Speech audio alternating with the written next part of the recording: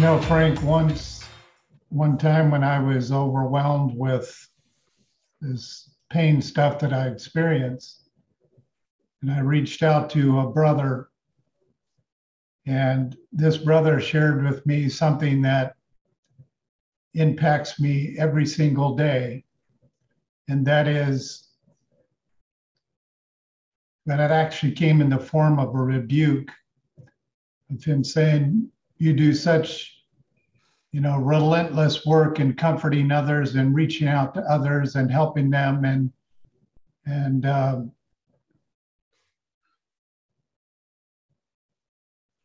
he said, when Jesus wants to be close to you, you have to agree to join his fellowship of sufferings.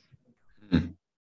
And that's a part of my relationship with Christ I didn't even want to talk about. Mm. But the reality that I'm living in today is that comes with my friendship. It comes with my relationship with Jesus from within. And that is, I cannot be afraid to join the fellowship of his sufferings. And I've got to tell you, Frank, I have found more intimacy in joining his fellowship in my suffering and in his suffering than I have in any book I've ever read or written or heard from anyone. There's something about agreeing to join him to that level of intimacy with our beloved Savior and husband, where we just don't consider not accepting the fellowship of his sufferings. And that's been a very practical tool for me. Well, the books, Stephen, sitting under the wonderful teachers that we have, those are the lecture. But it's living in this fallen world where we experience the lab. And in educational system, the lab is the place where you prove whether the lectures are true or not. And, that's what I think you're saying you experience is you took the truth of Father's word and you brought it into the lab of life and found it's true. And he is the one who will go through the many waters. He is the one who will shepherd you from the valley of the shadow of death. He is the one that will never leave or forsake you. You quoted that it's Philippians, I want to know him, the power of his resurrection. But the third part of the verse kind of gets neglected, and the fellowship of his sufferings. What? But you can't have a resurrection unless you have a death. And here's the thing. I think the body of Christ, my favorite passage in the Bible now. I mean, when I started off as a young pup out of seminary, my theme verse was John 17, sanctify them in thy truth. Thy word is truth. And I'm going to go teach the truth and people are going to get established in Christ. And now I've had 40 years of living in the lab of a fallen world. My favorite passage is 2 Corinthians 4. In the 2 Corinthians, 1 Corinthians gets all the press, but 2 Corinthians is an amazing letter because Paul said there, I'm going to open my heart in this letter. So you read Philippians and Romans and all those books, you get his mind. But in 2 Corinthians, you get that amazing man's heart. And he says, we have this power in earthen vessels, this treasure, so that it might become manifest that the strength is not from us, but from him. And then he goes on that we get knocked around in this fallen world. And then he says this amazing statement, death comes at us every day. Whoa. When did you ever hear that taught in church?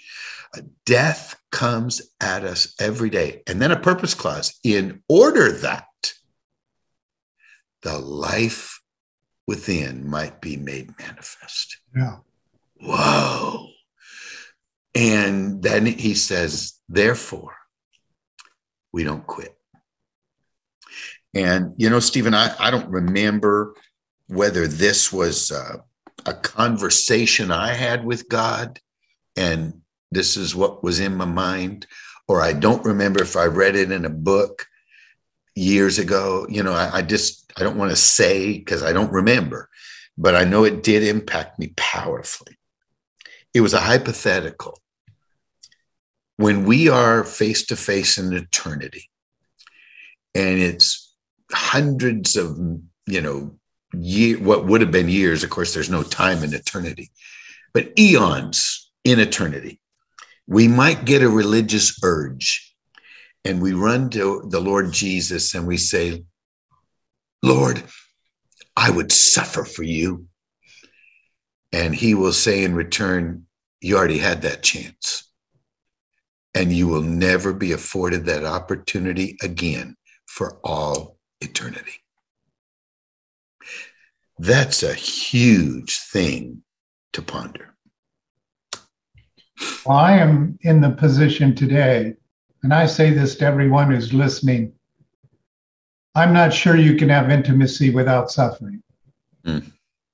When I dialogue with persecuted Christians around the world, they have got something that most Americans within the church do not understand.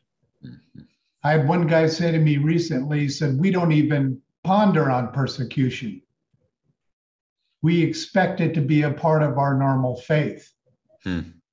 And I think that as for me, and I don't know about those of you who are listening, if this is the same lesson or not, but I know for me, I was missing out on a very, very important piece of my relationship with the indwelling life of Christ. And that was, I really didn't understand the importance of pain and suffering to have a glorious, intimate relationship with Jesus.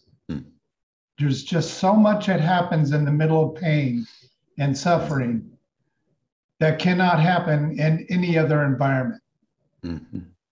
Yeah. And I think in a prosperous culture too, faith is born out of need. And in America, we really don't have a lot of need. We're hungry, we just go to the cupboard, we're cold, well, just turn on the heater. It's very, in a prosperous culture, God can very easily become an elective course for much of life. We call on him when we need him. But in those cultures where they don't know if they're going to eat a meal, if they don't know if they're going to survive the next day, you better find God. So Frank, you have to tell us about the Susie story. Oh my goodness. She gave me permission to tell her story, of course. She very business lady, very well put together, comes in my office, had our pleasantries. And I said, so why are you here? And I'm having trouble in my relationship with my husband. And I said, well, thank you for sharing. And she's, well, I've had trouble in all my relationships. And I'm, well, thank you for sharing. I love you, accept you, do all that sort of thing. And I said, why do you think you have all this trouble? And she's, probably because I was sexually abused when I was a child. And she told it to me like she was telling me the weather. And I said, you were sexually abused as a child? She said, yeah, my uncle, father, brother, cousin, they all took turns with me from age like 4 to 13. And that was way above my pay grade. So I said, Holy Spirit, help. And this is how he led me. I said, where was God? And she instantly said, he was on his throne, I guess. And I got some anger. And it was confirmation that the Holy Spirit knew what he was doing. What a novel idea. So I continued to press her. What do you mean he was on his throne? I said, if he was on his throne, let's talk about that. I mean, what kind of God do you have? I mean, is your God the God of that guy that wrote the book, Why Do Bad Things Happen to Good People? Where basically the thesis is God is weak? No. I said, well, maybe your God is the deist God. He created everything, but he's backed off and he's looking at you getting raped. He's, oh, look at that. So sad. Is that your God? No. And she starts crying. And so we brought to her attention who God is. He's all powerful, completely loving, sits on the throne of the universe. Ephesians 1:11 works all things after the counsel of his own will, doesn't cause the evil. We know that. Psalm 119, he is good and does only good. But he didn't stop it.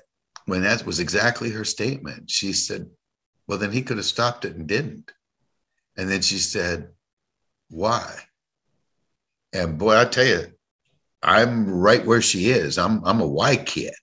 And God and I have lots of conversations. And I told her, I said, baby, I don't know why, but I'll journey with you. And it was, I normally don't meet with people more than about 6 to 10, 12 times. I find that if they don't get it by then, go away, come back when you're ready. But this little lady, I met with her for about a year and a half. And she finally came in one day, a big smile on her face. Frank Friedman, I don't need you anymore. And I said, really? Tell me about that. And she said, I know God in a way you will never know him. And I said, that was what this last 18 months was about. And I told her, of course, I said, well, I know God in a way you'll never know him. She said, I know that too. And then she made this very powerful question. She said, did I really have to go through all that to get to where I am? And again, I'm not going there. That's above my pay grade. I said, baby, I can't answer that. But then she said this, I think I did. I don't know if I would have found God the way I know him if I hadn't needed him that desperately. I'm glad she said that, because that's something I wouldn't say to somebody. But, I have a discipleship group with a bunch of guys. And one of my guys recently said, to get to where I am today, I would go through everything I went through again. And he looked over at me, and I guess my face says what my heart is, because he looked at me and he said, you don't feel that way, do you? And I said, absolutely not. There are some things I would change, but I received them and allowed the Holy Spirit to use them. And I know God in a way I never knew him before, but I know I haven't exhausted him, because nobody ever exhausts him. Am I thankful? Yeah, I am. But I still have in the back of my mind, why? Was that really what I needed? Like I say, I'm a why kid, Stephen. I'm working on it. God and I are, I don't think he minds my questions. I really don't. Sometimes he helps me. Sometimes he doesn't answer them. And that's where, again, I go back to what we said earlier. I got to become smaller, and God's got to become bigger in my eyes. He's too big to not be trusted, and I'm too small to trust myself. It's a journey. I think Susie's story is a classic example of what you talk about in your book about the agony of faith. What is that? Oh, that's one of the worst translations the translators ever did. And, when I say that, please, people who are listening, I'm not undermining your English Bibles, but you have to realize that somebody who translated that English Bible is a human being, and they've got their own agenda when they translate. And now in our days today, all you got to do is type in Greek interlinear or Hebrew interlinear and type in that passage, and you can see what's really going on.